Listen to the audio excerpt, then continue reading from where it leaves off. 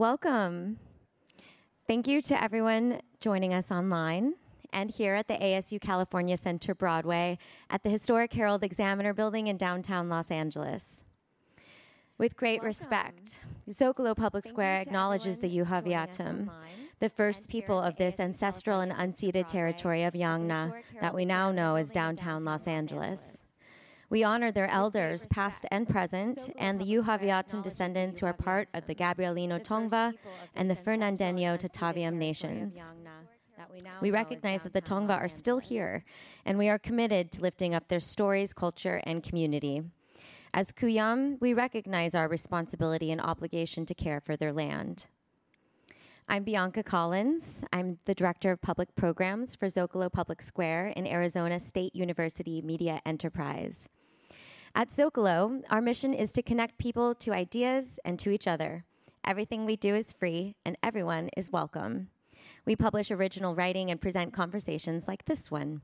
You can find us at zocalopublicsquare.org, on podcast platforms, and YouTube, so please subscribe for our latest programs. We were founded in 2003, and we are now celebrating our 20th birthday year. Tonight, we present the fourth program in our series, What is a Good Job Now?, supported by the James Irvine Foundation, focusing on workers in the low-wage sectors of California's economy in communities across the state. Through public programs and essays grounded in workers' experiences and realities, we explore how to make the hardest jobs more rewarding and make life better for those who do them. This evening, we continue our series with What is a Good Job Now for the Formerly Incarcerated? It's an honor to introduce our panel this evening and our moderator, Gilbert Johnson. Gilbert is a native of South Central LA and Director of Strategic Reentry Initiatives with the Office of Mayor Karen Bass. He was introduced to civic engagement work in 2009, which marked the last year he was incarcerated. Finding it hard to gain sustainable employment, having to navigate homelessness, and working several jobs due to his criminal record, Gilbert's prayers were answered when he received the opportunity to be an outreach worker at Community Coalition, or as we call it, COCO. He eventually became the lead justice organizer leading COCO's criminal justice reform and reentry work. He left COCO to become the California State Time Done Manager with Californians for Safety and Justice, helping to pass multiple state-level justice reform bills.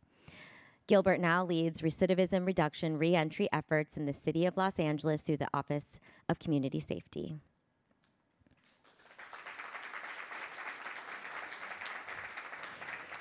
Doug Bond is the president and CEO of Amity Foundation. He leads all facets of the organization, bringing his skills as a community builder and visionary leader, seeking continual systemic improvements for marginalized populations. He currently oversees dozens of contracts for Amity Foundation in California and Arizona, including 4 residential campuses serving over 500 people with histories of criminal justice system involvement, addiction, and homelessness per day. Under his direction, Amity is now developing 300 units of permanent housing and over 200 more beds for residential services. Mr. Bond has been instrumental in expanding Amity's California services, which have increased from serving 2,000 people to over 20,000 people a year in the last 5 years. He has helped to ensure that people with lived experience have the same opportunities he had, including hiring many employees who have lived experience with the criminal justice system, homelessness, foster care, and other systems involvement.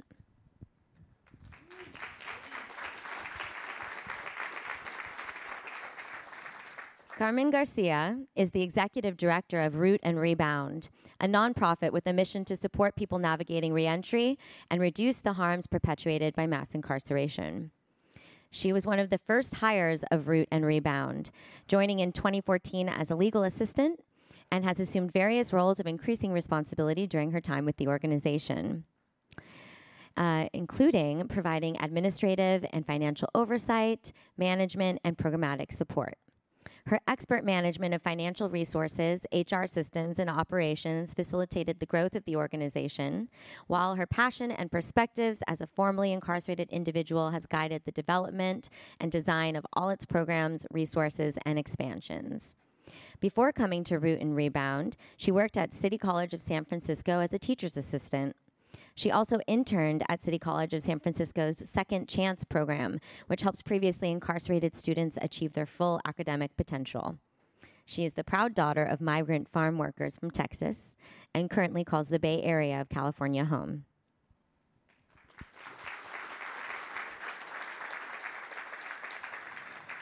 Sam Lewis is the executive director of the Anti-Recidivism Coalition. Previously, Sam served as director of Inside Programs. A former life prisoner himself, Sam understands the various obstacles, challenges, and difficulties the prison and reentry populations face. Sam previously worked with Friends outside Los Angeles County as a job specialist, case manager, employment program supervisor, and project director, roles that reinforced his commitment to creating opportunities for formerly incarcerated men and women as they transition back into society. Currently, Sam serves on LA County's Probation Oversight Committee and the San Quentin Transformation Advisory Council. Thank you all for joining us tonight. Gilbert, over to you. We have a beautiful, beautiful crowd. Give yourselves a round of applause. Yeah, no, I'm serious. Like, you know, I've been in this work for a long time now, and we don't appreciate ourselves enough. We don't celebrate our victories enough, in my experience. And so I'm big on flowers and giving recognition where recognition is due. I have to give recognition to all of the amazing panelists up here, right? Come on, y'all. Come on, keep the flowers flowing. I've done some level of work with all of these individuals over the years, and they're in the trenches doing the hard day-to-day work, running programs that are changing lives, that are reducing crime and violence and preventing and eradicating recidivism. And this is work that is so crucial to our communities, to the movement towards progress. And so I have a real deep appreciation for everyone up here, you know. And so I also want to share and just disclaim that I am not here representing the Los Angeles City Mayor's office, though I love my job. I love Mayor Bass, Mayor Karen Bass, and her leadership and her ability to get work done. And she's a mover and a shaker, and she's humble, right? She loves the people, she loves the community. But I took my mayoral hat and left that off in the car. So I'm here just an everyday community member, you know, community leader. I wanted to ask for some grace because I'm pretty tired. I have a pregnant wife in her third trimester and 5 young children, as Bianca mentioned in my introduction. And so bear with me, but we have a great conversation lined up for you all. Today, we really wanted to just kind of free flow and have more of a discussion and a dialogue that is solution-oriented. We have to think in solution. We have to think in strategy to continue winning the needs for our communities, to continue advancing justice. And there's nobody more fit than these 3 individuals to bring it regarding the topic of what is a good job for the formerly incarcerated. And so, just to jump right in, learn a little bit more about you all. I mean, I know we heard the bios and everything, but to go a little deeper and kind of unpack some of what was shared, I wanted to just ask everybody to share with everyone, how did you come to this work? How did you come to this work, and how did you elevate to the role that you're currently in, positively impacting so many thousands of lives? I mean, we're talking statewide and national work. People are getting free. People are crying after going through your programs. I've seen it. I've witnessed it firsthand. And so maybe we could start with you, Doug. Yeah, so, I'll say I came to this work. The founders of the organization that I now help to lead at Amity Foundation got me out of foster care when I was young and reunited me with my father, with my sister, and then helped my mother when she got out of prison years later. And then the organization actually helped me when I was struggling in my 20s and could have easily ended up dead or in prison for a very long time. Actually, one of the people that is here in the crowd today Mark Fawcett helped mentor me with our founders and others, and it was a group of people that really helped inspire me, change my life, and taught me how to help folks that are coming home to lead this movement as well. So. Yeah. So for me, I came into this work. It was my first job after federal prison, and so when I started working at the City College, it was through the work-study program. And my mentor there, the late Dr. Terry Day, he really mentored me and pushed me to support other people. When I left federal prison, the women there said, move forward, don't look back, just keep going forward. And so I thought, okay. But then I was like, there was that internal conflict for me that I just couldn't leave the women behind and not support them and be acting in this world as if I never was in their position, right? And so I felt like I had to do something different. And so luckily Dr. Terry Day came into my life and introduced me, and he said, hey, Root and Rebound is hiring a legal administrative assistant. I think you'd be great. And so I connected, and I was scared. I have to say I was scared. My first job, worrying that I was not going to be accepted, that I had this scarlet letter facing, because I was in prison, and how was that going to work out? But luckily, I worked with an amazing team of people who welcomed me. And because of my lived experience, I was able to, just give feedback. At that time, we were just starting our reentry guide. It's like a 1,200-page legal guide for California. And so I contributed a lot of, from my personal experience, and never really understanding how valuable the lived experience is, right? Because all this time I thought it was something to be ashamed of, right? And so instead, that was like, wow, other people can actually learn from my mistakes or just the experience and understand that we are worthy of opportunities. We are worthy. We're human beings. And so that's what kept me going, just understanding. I started as a legal administrative assistant, and I just kept going just because the calls that were coming in, I was the one answering the phones. The first one that I took the first hotline call at Root and Rebound.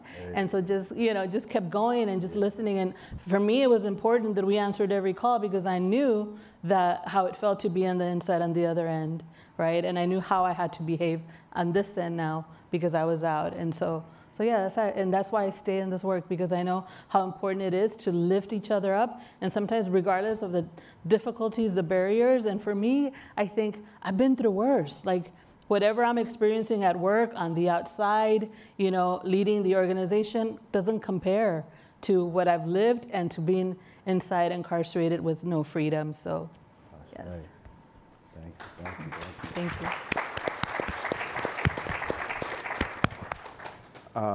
On my desk at home sits a Polaroid from 1990 in Soledad's visiting room. And I'm sitting with my mom. It's one of the few pictures that I have of her while I was incarcerated with both of us together.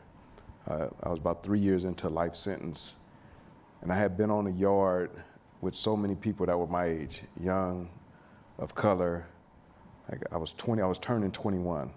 Literally on my 21st birthday, we sat in the visiting room and I told my mom, this is wrong. I'm wrong, but I don't know how, but I'm gonna change this one day. And my mom looked at me and she said, okay, the first thing you got to do is get your education, because I was a high school dropout. And she said, when you get your education, then you can figure out how to change this, but get your education first. And so that was 1990. The 12th of this month made 12 years that I've been home from incarceration after serving 24 years. While inside, Yep. Thank you. While inside, I met so many incredible people from so many different walks of life that had made bad choices, but they weren't bad people. And I knew and I promised, and some sit in the audience, some will hear this, that when I go home, I'm gonna figure out how to help us. Lifers were not going home when I went into the system. We weren't going home. I was one of the first that had an opportunity to go home, and I told people I wouldn't forget them, and I didn't, and I continue to do this work. But I wanna really give a shout out to people that gave me a path. How did I get into this work? I knew I wanted to be in this work. I didn't know how I was gonna get here. And so I had a friend named Carl Jones that works in Pasadena that invited me to the Foothill Development Center to meet a lady named Diane Russell and Sarah Mendoza, who still work there. And Sarah Mendoza told me, she said, do you want to work for the city of Pasadena, or I can get you in an organization called Friends Outside? And I said, what does Friends Outside do? And she said, they help people that come home from incarceration to find jobs. I said, that's what I want to do. She says, not a guarantee. She said, I can get you a guaranteed job with the city of Pasadena right now. I said, I want to help my people. And she said, you have to interview with Mary Weaver. And Mary Weaver, who's still executive director of Friends Outside, gave me an opportunity. And that's where I started cutting my teeth on becoming a case manager, a job specialist, all of the different things that I needed to learn to get to where I'm at. And then I met this really amazing guy that I think sometimes is just like crazy because he has this vision, Scott Budnick. And I told Scott I want to help people that were inside. I don't want to just do the work in the community. I want to go back inside juvenile halls and prisons so that people can have hope and believe that they can do it. And he said, okay. And I said, but Scott, I have a murder conviction. They won't let me in. And he was like, they'll let you in. You just have to know the right people. And that began the first steps. And so those people helped me begin to meet the right people. And I learned from all of them, every single one of them. So I really want to shout them out because without them, 12 years ago, I didn't know how I was going to get into this work. And now being able to help thousands of people through laws, through housing, through employment, through all these different things, I've been able to help.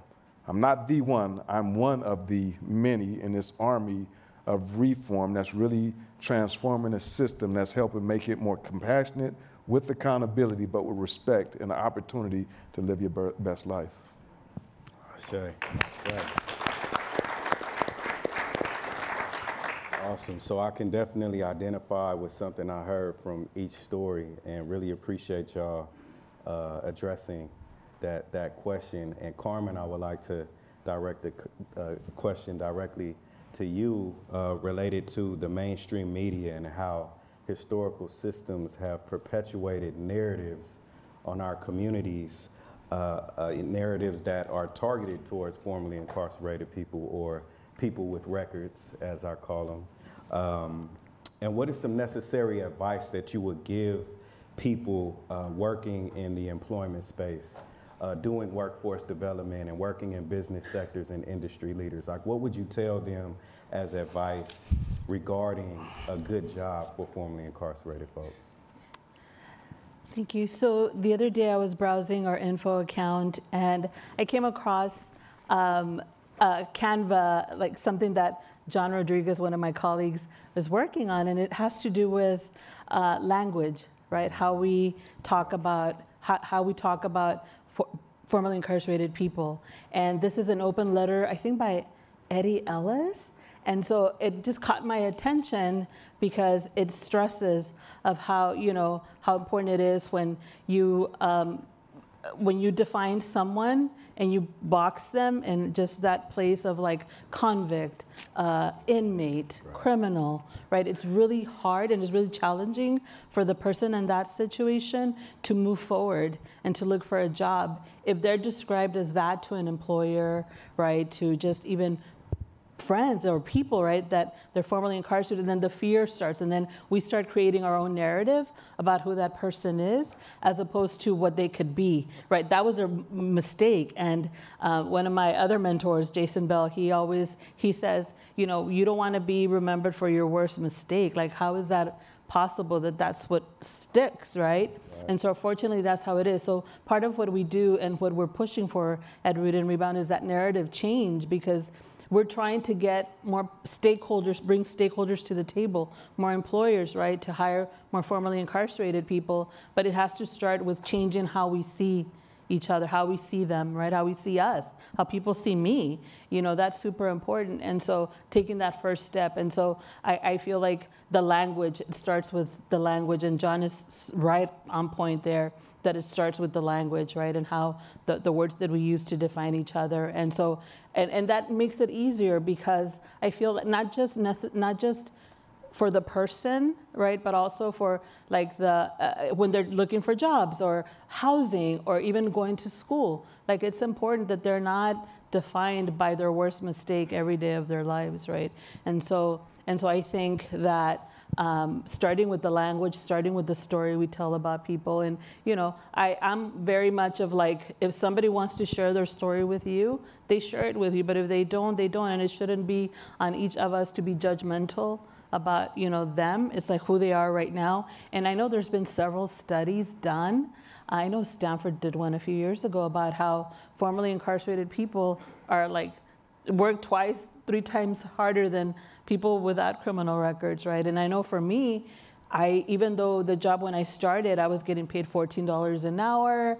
I was like, hey, that's more than the 5 cents I was earning when I was in prison, 5 cents an hour, right? So that was a big jump. Although given, now that I was out, I had, rent, I had, a daughter to take care of. So it was not that much, but at the same time, it was more rewarding for me to be in that community knowing that I wasn't someone that could give back financially, but I knew that in the work that I was doing, it was given back in ways that would benefit the person just based on my experience, and just trying to treat them like human beings. So then they also feel valued and appreciated and invested in, just by simply how we talk about people with criminal records. Absolutely. Our work is deeply about humanizing people. The people first language, the people first approach, the care first community approach that the county has led for the last several years. And so many community leaders that have been a part of that work through the Alternatives to Incarceration, through Justice Not Jails. I mean, we've been grinding, and by providing people the vehicle to lead work that we thought we'd never be doing. That's how we are experiencing so much change. And so we all have dignity and value, and I thank you for uplifting that. Doug, I wanted to speak to also a historical aspect around how formerly incarcerated people have been locked out of entire job markets and sectors due to the systemic barriers that are imposed, or legal restrictions, legal sanctions that are imposed for no other reason than to further punish and further victimize an individual, sometimes well after they've done their time, they've gotten off paperwork, they haven't committed any crimes, yet we still face so many barriers. And through all of that, we've seen some very significant advancements in the criminal justice reform movement, or what I call just the last 10, 15 years, the decade of criminal justice reform. We had AB 109 passed, we had Proposition 47, Proposition 57, Prop 17. I mean, we've been grinding, right? And so what I wanted to ask is, can you explain some of those victories, specifically fair chance hiring? Can you explain and break down what fair chance hiring means and what that looks like for us as individuals with records? Can you speak to ban the box a little bit, and also share some insight about the current growth sectors that formerly incarcerated folks, justice impacted folks should be looking into? Yeah, no, absolutely. I think there's been a lot of victories. I think some of the historically, and there still are thousands and thousands, actually 24,000 or more restrictions for folks that are coming home, or barriers. And that's state by state, county by county, city by city, and federally throughout the U.S. And so there's still a lot of work to be done. I will say there's been a lot of victories, ban the box being one, and fair chance hiring practices where people don't have to disclose criminal history and incarceration charges on their application process. So people with 5 or more employees don't have to look at that. So they're screening people in, not out. And so a lot of practices have been set up to screen people out rather than include people. I would say a lot of the victories that have taken place actually started with a lot of the community-based orgs. A decade or more ago, a lot of contracts and services for folks that were coming out of incarceration actually couldn't hire individuals that are formerly incarcerated. And so many community-based orgs were stuck with restrictions where to go back and work in a prison, you had to be off parole for 3 or 5 years. And it was discouraging people that actually could be the most qualified to work in that workforce. And through leadership and through change, there's incredible changes. Now we have many groups here, many other community-based orgs. are hiring individuals that are actively on parole, going back into prisons, going into jails, helping to lead these efforts in the community. So it really had to start with us.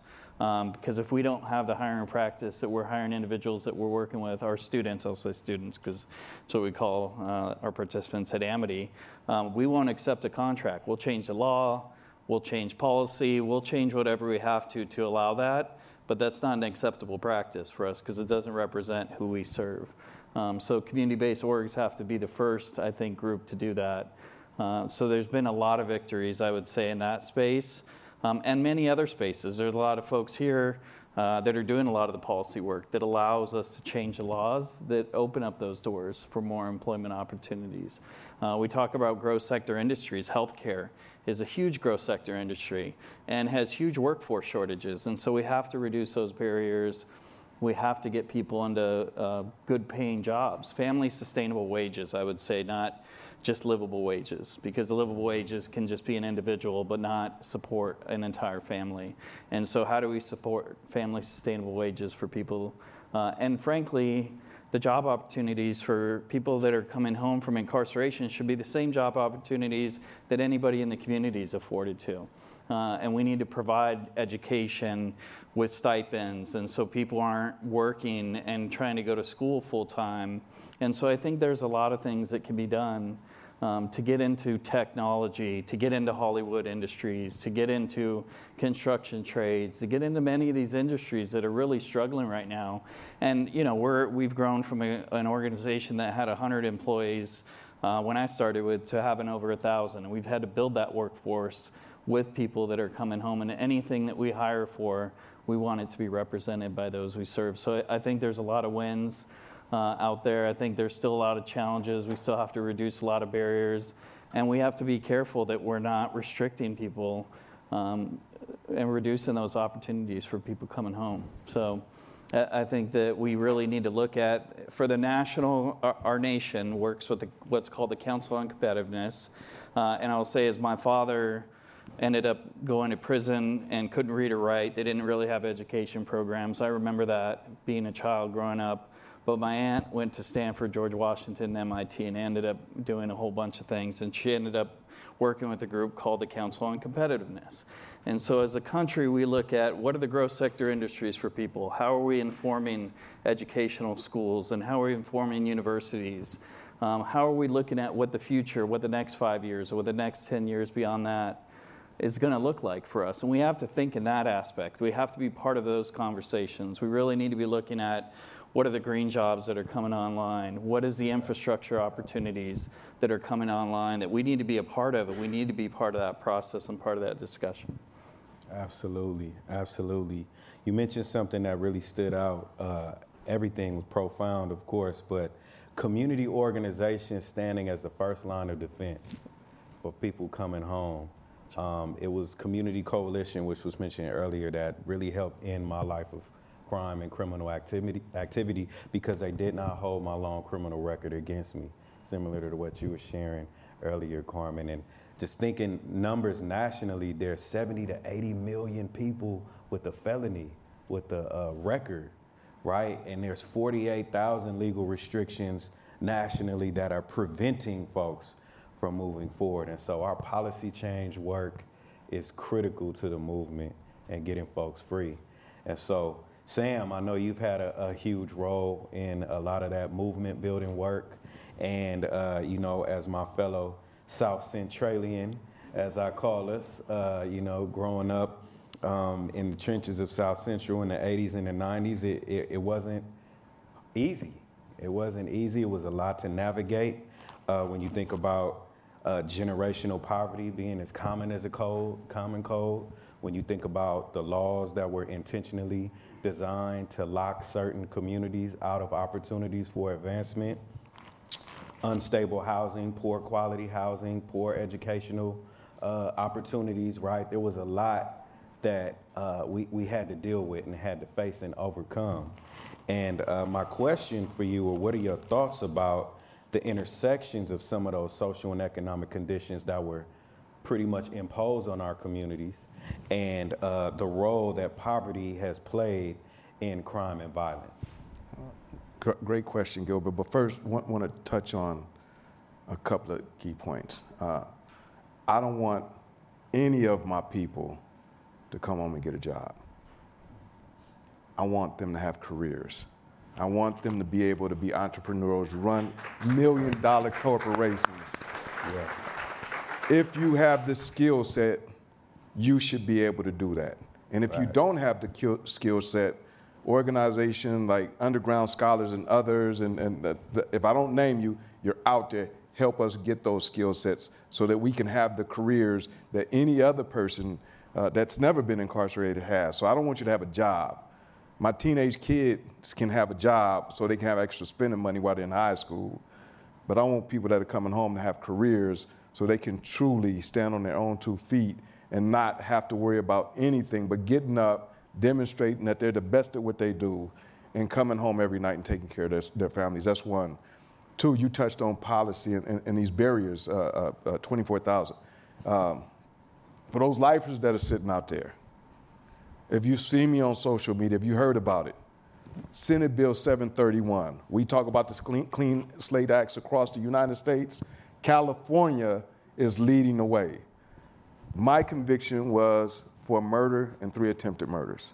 And I had my record expunged November 9th. Woo!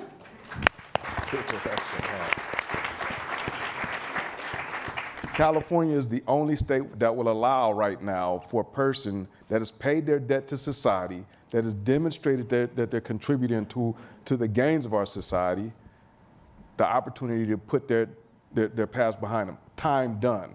It's over. Let me move forward. And so if you're afraid, I'll stand with you at your expungement. If you don't know how, reach out to us in conjunction with many other community-based organizations to set your expungement process up so you can have some of those careers that have barriers that you need to get past. But please don't feel like you can't do it. If I can do it, I know you can do it. I'm not unique. I'm not a unicorn. Please take advantage of this law that we work together to pass that tops that leads the nation when we talk about the Clean Slate Acts in all 50 states. California's #1. Let's implement that. Let's make it happen. Gilbert, you asked about the question, generational wealth, generational poverty. If you go back to the First World War, GIs came home from that World War, and you had the GI Bill. We still have that bill. And you could go buy a home without a down payment. The middle class began to get built. This was 1919, you started being able to build that. You were able to go to school for free. Then we had the Second World War, and I hate the fact that we still have wars. We have 2 that are going on right now. I hate the fact, but some of the things that came out of those 2 world wars, we had the GI Bill, more GIs came home.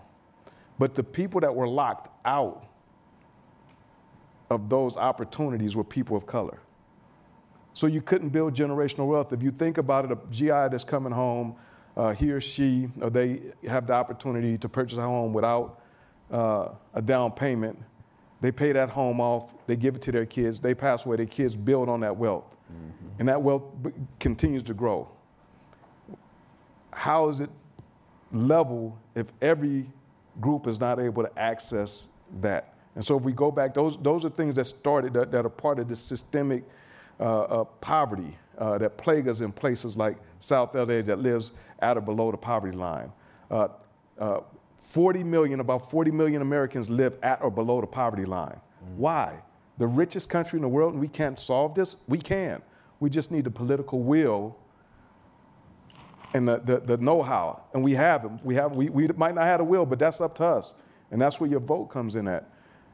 If we think about, if you really get into the history of redlining, just not even 5 years ago, one of the big banks was charged with charging African Americans higher interest rates for loans. This is how you create systemic poverty, and poverty drives incarceration. Poverty drives crime. I'm not making excuses for anyone. I want you to just think of it this way. Not too long ago on the news, like we're looking at all these retail thefts. There was a lady that got arrested for stealing baby formula. Do you think she was stealing that to sell it? Why does someone have to steal something to feed their child in the richest nation in the world? We should have paid training programs for people to go into careers, not jobs, careers, so that they can stand on their own 2 feet. And the zero-sum belief that if I give $1 by making sure through my tax dollars people can have paid training, that's not true. Think of it this way. If this table, if these are very wealthy people in these 2 bottles, and the table are the people that live at the poverty line or below. If I lift this table up, what happens to the bottles? They lift up too, right? Right?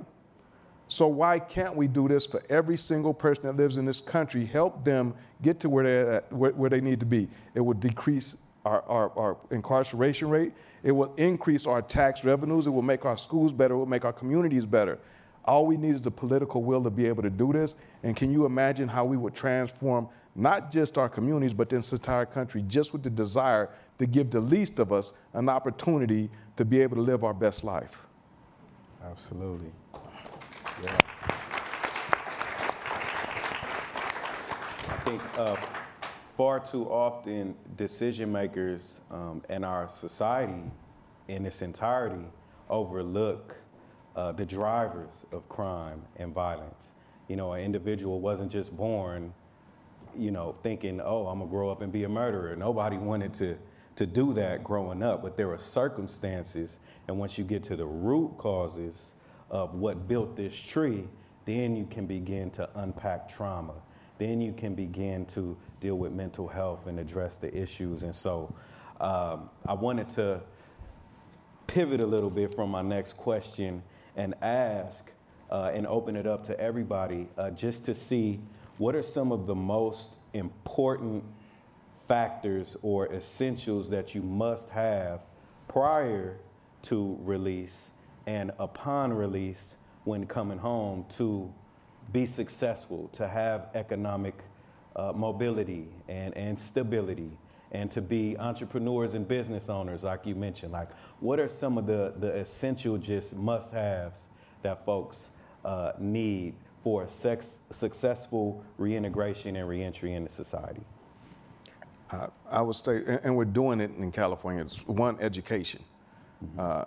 Now we have college programs on every single yard. You have some master's programs and bachelor's programs. We need more. Trades. But I think one of the most, two of the most important things that we need to do more of is, one, we need mentors like Doug talked about, Carmen talked about. We need, when I was one of the first lifers to go back inside, and people didn't believe I was a lifer, a former life prisoner. To see that it's possible, to make sure that people can see that there's a better life for you out there, but you have to plug into the resources. And the resources we have to pour into these facilities. Because if you think about it, it costs $90,000 a year to keep a person locked up, and that person is released, and now that person makes $160,000. Add those 2 figures up, that's your rate of return on investment. And the intangible is then enhanced public safety and how you actually influence younger people, because they begin to see you come home in your hard hat or in your suit, and they say, I want to do what you do. What do you do for a living? I want to do what you do. Like, what do you do? You get to build houses. I want to build houses like you. They have to see it. They have to imagine it. But in order to do that, we have to pour those resources into our facilities, education, trades. And the 2 things that we must not forget about are mentors or life coaches that will guide our population to plug it into those resources. And the last thing I'll say is this, and we're running a bill on this this year, therapy to heal the trauma that we've experienced, whether it's ACEs or trauma that we've experienced prior to incarceration, while incarceration, so that when we come home, we are close to being, if not our best self, and able to step into those careers to be able to take care of our families. Yeah. I was also going to say therapy, and which is why I went to school and took psychology classes. But most importantly, it was because when I was in jail before going to prison, I was part of the Choices program. And so this program is modeled after the Delancey Street program. And so it was there for the first time that I actually had a counselor actually talk to me, right? And so at this point, I was 40 years old, and that was the very first time that anyone talked about the trauma that happened to me, you know? And so for my whole life, like, you know, let me give you an example. So when I was 5 years old, I was sexually molested. I was 5 years old, right? And to carry that for so many years and nobody ever talking to you about it, but then the place that you find that therapy and that support that you need was behind bars. And I often say that I was in my own prison long before I went to prison, you know, because of so many things that happened in my life, but never had the support or even the guidance, right? Given the community that I was from, right? It was just never there. It was never offered. And I'm sure I wasn't the only one, you know, people like me just never had that. But I was, you know, lucky enough that I came to the jail where they had this Choices program. And that helped me so much, just kind of releasing me from my past and forgiving myself, and then also letting go of stuff that I wasn't responsible for. What could I have been responsible for at the age of 5, you know, or losing a child? Like, how was that my fault? But I just took that in, and that was more trauma, more things that I was not coping with and didn't know how to. I didn't have the tools.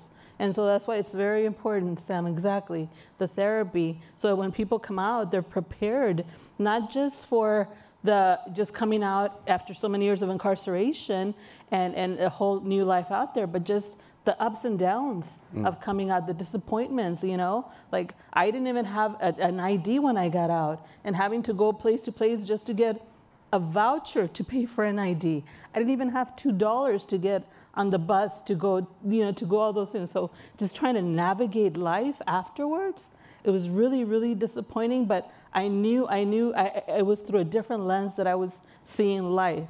It was no longer like, oh, I'm a victim or this happened to me. It was like, yes, I refuse to be a victim, and I'm gonna do whatever I have to do, right, to make sure that I go past this, no matter what I have to do and no matter where I have to start from, but I'm not gonna stop there. That's what led me to sign up for college, even though it was against my case manager's request and support. They were like, no, you have a criminal record. You have to take whatever job is offered. Yeah. Going to college is a waste of time, and had I believed them, I would not be here today, because I would have taken it was a telemarketing job, second shift in Oakland, paying minimum wage, and so it's just like, no, but you have to be prepared mentally before you're able to make those tough decisions. And even now, as an executive director, making those tough decisions, but I always lean back on my experiences and the support that I got, before, and then lean on people that have been there, done that, and, mentors like Sam Lewis, people that just amazing people that have, supported me and continue to support me throughout this journey now for me. But yes, that mental support therapy is super important.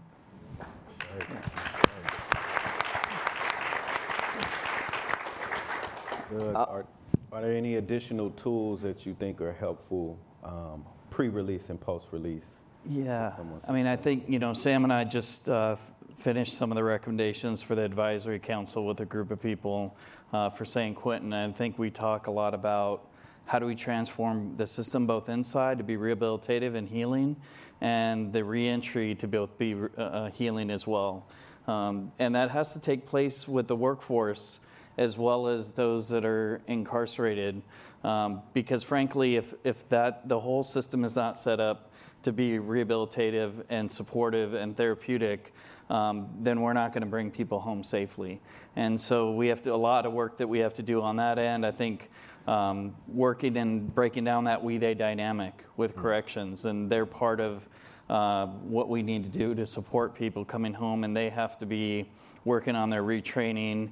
I was just hearing an individual a corrections leader talking about courts are punitive and corrections needs to be rehabilitative, which is a total mindset change. And it's incredible to see some of this shift, but we also got to bring people home safely. We have to have healing communities. We have community reentry projects that allow people to come home 30 months early and end up spending the last 2 years of their incarceration in a community-based setting, getting work, getting health care, getting all the resources that all of us are afforded in the community. And then beyond that, I would just say, there's not enough focus on housing. We haven't really brought that into this conversation. That really needs to be an important part of workforce as well, too. If people can't get into affordable housing or there are barriers we talk about ownership, and, but we have to make sure that people can get into affordable housing as well. And we create those pathways, that we make sure that there's workforce housing opportunities for individuals. And so it's a sequencing and coordination, getting people access to health care. Frankly, mental health is part of that. Primary care is another big part of that as well, too. So it's just really making sure that everything's coordinated between a lot of organizations that all have an incredible mindset of change if we're going to really end mass incarceration. Thank you.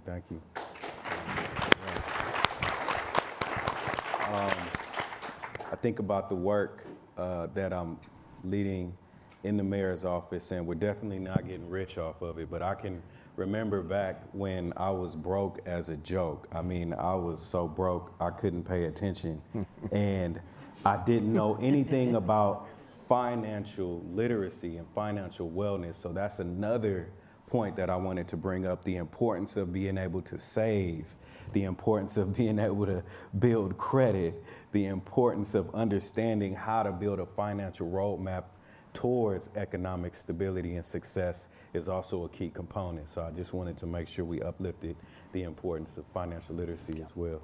I also really want, for everybody that's in the audience, if you know funders, if you know governmental agencies, like, this is something that we haven't thought about, retirement. Mm-hmm. I went in when I was 18, I came home when I was 42. I just looked up on Social Security, how much would I receive if I retired at 65? If I retired at 70, I wouldn't retire. I'd get about $2,300 a month if I retired at 65. If I retire at 70, I get maybe $700 more than that. I have a 401k, doesn't have a lot in it. I would burn through that almost immediately. Working, if you think about it, I've been working for 12 years. My formative years were spent inside prison. How do we fix that? Because what we're going to create is a permanent underclass, or a group of people when they get to 75, 80, like my mom is 85, she just turned 85. She owns her own home, she's retired, she's good. She's struggling with some other things, but we have to think about our population that's inside. How do we set it up so that maybe one day, can we create a way for people to retire? Because like, if I look at it like just honestly, being transparent, I can't retire. There's no way that I can retire even though I make a good salary. I have some money in a 401k and with Social Security. Like, I wouldn't be able to. Like, I couldn't live in the city of LA. I don't think I could live in the county of LA. I could find somewhere maybe, but it would be subsidized housing or something to that effect because I'm 54 now. Do the math. I came home at 42, been home 12 years. I'm 54 now. Another 9 years, I'll be 65. It's not going to add up. Like, I would have to be putting away in my 401k something like $300,000. Like, go do I did the math. I had a financial advisor. Like, you really want the truth? You're going to probably continue to work for the rest of your life. And so what happens, and I came home at 42, good shape, like sound mind, educated. What about the person that comes home at 65? Like, when we think, so I just want to touch on that, and when I'm saying that, I want you to think about this, and there's studies out. Long sentences do not change people. Rehabilitative programming changes people.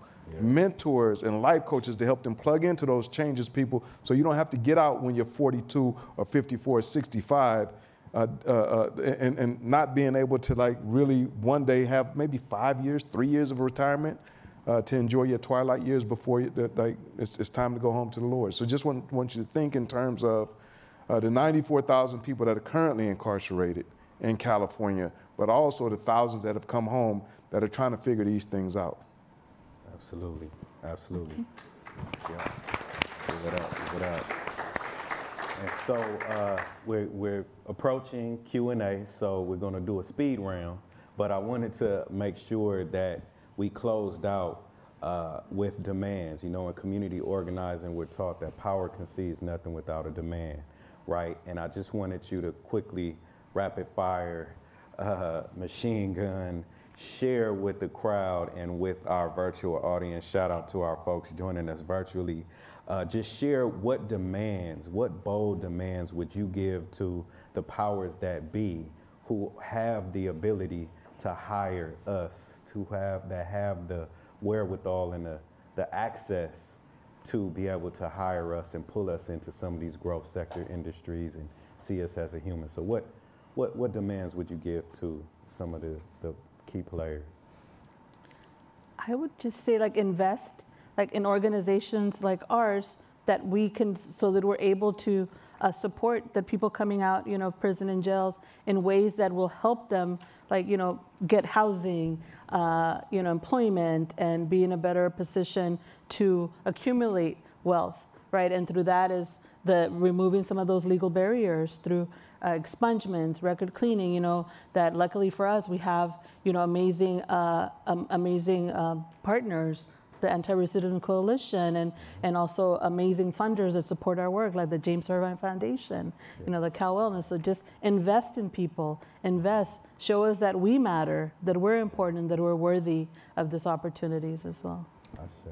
My demand would be connect with big companies like NBC Universal that hires people in these careers.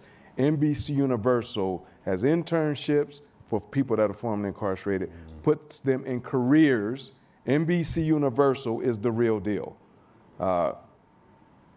Connect with companies like that are saying, you know what, we know how to work with people that have been incarcerated. And I say NBC Universal because they know, we've helped work with their HR staff to figure out the background checks, what's necessary. So if you connect with something like NBC Universal, JP Morgan and Chase, these big companies that give you an opportunity at a career. If you're a big company and you're not sure, and I might get in trouble for this, but ABC, CBS, reach out to NBC. They know what they're doing. Really, for real. Step up to the plate. Hey, it's demand time.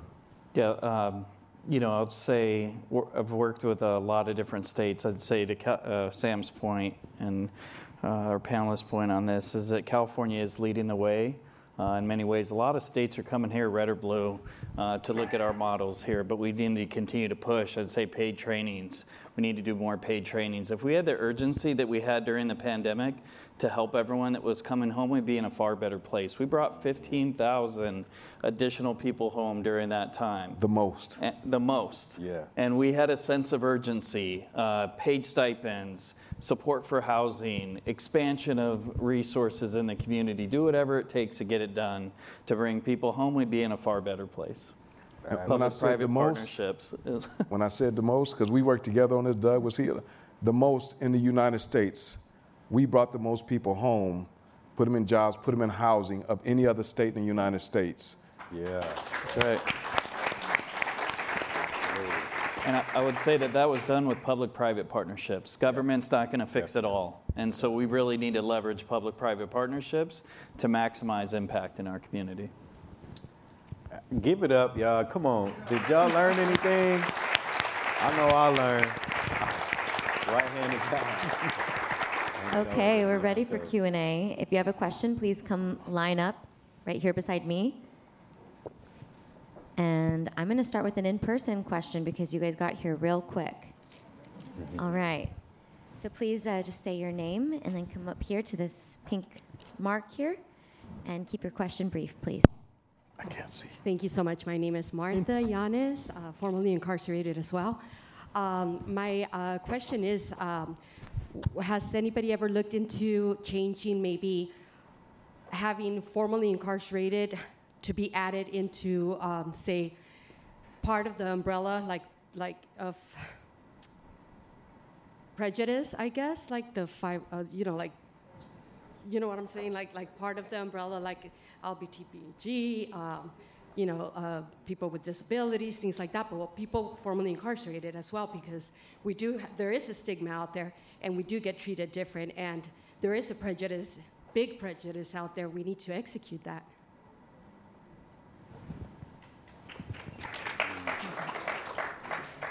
EOC. Yeah, I mean, I think we have to look at it like that. We have to address the fact that we can't discriminate against anyone. And that means individuals that are formerly incarcerated. That means folks that are marginalized and disenfranchised in our community. And so it really needs to be led by community-based orgs, in terms of how we're treating people and the community as a whole in terms of how we're treating people. Frankly, I think a lot of our work has to be a people-centered approach, and so we can't. Language is a big part. We talked about that earlier. I think there's many facets to that. And then we have to dive into the policy on things and identify when there are those barriers to help change that. We're constantly talking about, okay, this is going on. We need to fix it. We're just talking about about the expungement for more lifers coming home because they're not aware of it in the community. So I think we need to do that collectively and as a whole. I'd add to that two things. So I know county and city jobs, along with when you look at ban the box, your conviction cannot even be considered or talked about until after a job has been made. And then there has to be a nexus if they're going to deny you. Right. But put more teeth into that, and then breaking down the barriers, like Doug said. We did this with our firefighting program. We started a firefighting program that allows people that have been incarcerated to become firefighters. But we learned with Cal Wildland firefighting is, if you don't have an EMT license, you can only be a Cal Wildland firefighter. You can't be a city or a county firefighter. In order to do that, you have to get your record expunged. So we ran a bill to help get the firefighters' records expunged. And now firefighters that are coming home from incarceration, once they complete the training, they can be a firefighter whether it's in the city, the state, or the federal government, because we ran that bill. So definitely, those are the shift in the work on policy is something that we can't stop. We have to push forward on that. And part of this goes back to the understanding, like our elected officials champion those causes, and we have to champion our elected officials when we're making sure that they stay in office to change those things. Just say vote. We have a lot of folks that come home now that have the rights to vote now. And so we need to speak with our votes as well. Yep. Okay, thank you. We're going to move on to the next question here. Thank you. My name is Lynn. I work for Amity within the prison system. And in trying to help the people we work with, it is sometimes difficult to be able to fully help them because we don't have all the information working with them. But how can we make this information, what I'm hearing tonight, available to them? Yeah, I'll answer that. I think, part of what we talked about at San Quentin is getting that information and coordination and sequencing, getting access to more. One thing I'll say is that people have a lot of work experience that's done in prison that's not translated over to the community. And so how do we take all the work experience that's happening while folks are incarcerated and making sure that that information is actually getting in the community? I've seen assessments where people were electricians, frankly, and helping to maintain the prisons, and then they come home, and that's not translated over to work experience. And so we have to do a better job of coordinating on those experiences as well, making sure that different systems, substance abuse has to coordinate with employment services, has to coordinate with mental health and healthcare and all the above. If I'm clear and I understand, it's like making sure the population is informed. So if this is filmed by Arizona State, here's a great idea. CDCR will actually let you send in this video. You just will have to break it down into segments of 55 minutes. And then it can be shown on a closed circuit TV inside the institution for every single person that's incarcerated to be able to get this information. All you have to do is send it to them, they'll review it, they'll see that there's nothing harmful in it, and guess what?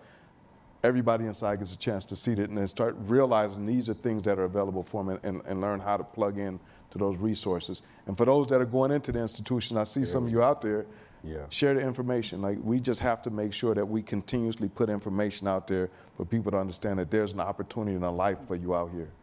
And we can also create like a one-pager to send in with all the resources we send to people that are inside too. Thank you. We'll move on to the next question. Hi, Mr. Mallory, formerly incarcerated in Missouri, moved out here to California. So how would you, what advice would you give on breaking the defeatist mindset of people re-entering society?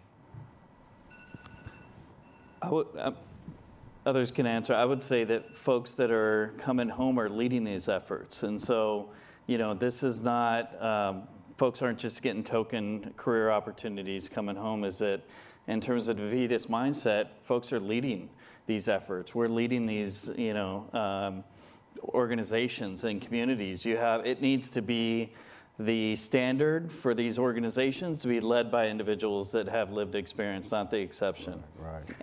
I would say I was in Lancaster prison last year on level 4 yard, and I told, it was a group of about 50 to 60 brothers, that there are people who care about you. Yep. There are people like myself that genuinely want to see you do well, that genuinely want to see you be successful. And so if you see somebody struggling because of their record or struggling with this mindset of can't, then help them out. You know, it's not always about giving somebody a hand out, but a hand up. Pull them up. We're all in this together. We have to lock arms and really build a community of support where people understand that they are valued, that they are a human, and that they are loved.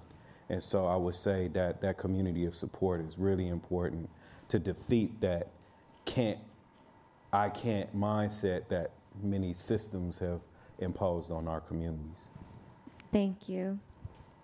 Hi, my name is Kim Owens, and I've been mentoring a young man who's serving a life sentence in Colorado. And he and his team have been designing and implementing an anti-recidivism program at Sterling Prison that prepares people months ahead of time before their release. I wanted to find out if there's any collaboration between different departments of corrections across the country to share best practices, programs, things that are working, data, to help reduce recidivism and really prepare people for life on the outside. So I'll say yes, there are. I've been in those discussions. Actually, the founder of ARC that Sam spoke about, Scott Budnick, just presented to all 50 directors of correction about the work that Anti-Recidivism Coalition does and other community-based orgs. So there is a lot of discussion. I think all states are trying to figure out what works. And we've had Arizona, Nevada, Idaho, many other states coming over here to look at what's going on in California. And, you know, I would also mention, Sam's very humble in this too, is that lifers have helped lead this movement, frankly, from the inside. Because when we talk about hope, those lifers that are inside have changed their lives and gone through the rehabilitation process and worked for redemption without any hope of coming home. When Sam talked about lifers weren't coming home, I was just in Tehachapi with a gentleman that was transitioned down from death row. And he is now getting trained as a substance abuse counselor on a level 4 yard in a prison, and to help individuals that are struggling after those circumstances takes a lot of other people's excuses away, quite frankly. And so I just want to give credit where credit's due. A lot of this effort in the late 80s was actually built on a committed group of lifers and carried on by individuals that had no hope of coming home. Okay, this is the last question we have time for. However, everyone who's in line, you'll get an opportunity to speak with the panelists during the reception. So you will have an opportunity to have your questions answered. Hi, my name is Mitchell Bennett, and 16 years ago, I served 4 years at 18 to 22 in Ohio. And I moved to California because they only go back 10 years on background checks. California's been good to me. But my question is, how is being the largest population of prisoners in the world going to allow us to compete on a global scale?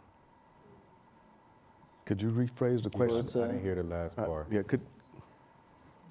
So my question is, how is being the largest population of prisoners in the world going to allow us to compete on a global scale? Sustainability is not only about tangibles, but human beings' lives as well. So, first I'd like to say, I don't know if anybody's noticed, but in the past 12, 13 years, we've cut California's prison population in half. Yeah. Right. Yeah. Not me, everybody. Everybody. California had at one point 178,000 people in prison. That's right. Yeah. We're at about 93, 94,000 right now. And the first time in 50 years we closed prisons. Prisons it's set to close this year. Yeah. That's right. Yeah.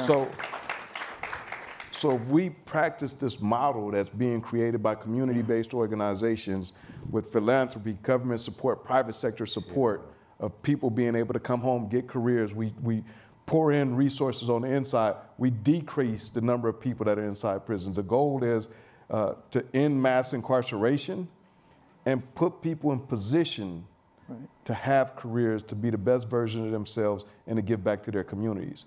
We're doing that. And if people don't believe you're doing that, stop and think about it. 178,000, 93,000. Yep. We have a method of doing this. Again, we have to stick with having the political will, and people have to, like Gilbert said, grind, but also give people inside the hope that we can do this. And part of that hope is for those business leaders that are out there. Think about it this way, and it was mentioned on the panel earlier. You'll find, I know, even at this position, when I first started working, no one ever beat me to work. Mm-hmm. When I first started, no one beat me to work. I remember my supervisor would come and be like, you don't have to come this early. I was like, I know. I'm reading my book. It's time to go in, I'm going in.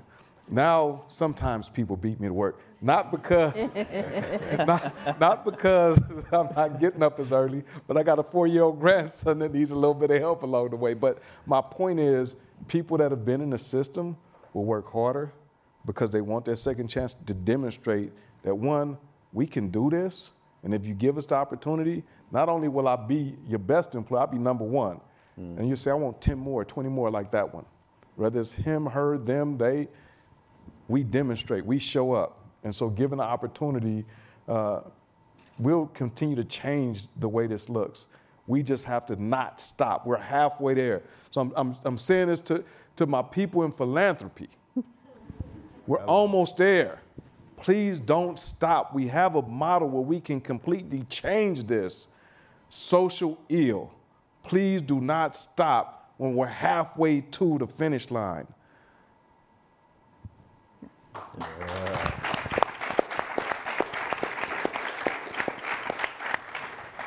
How about that, folks? Yeah, come on. Give it up.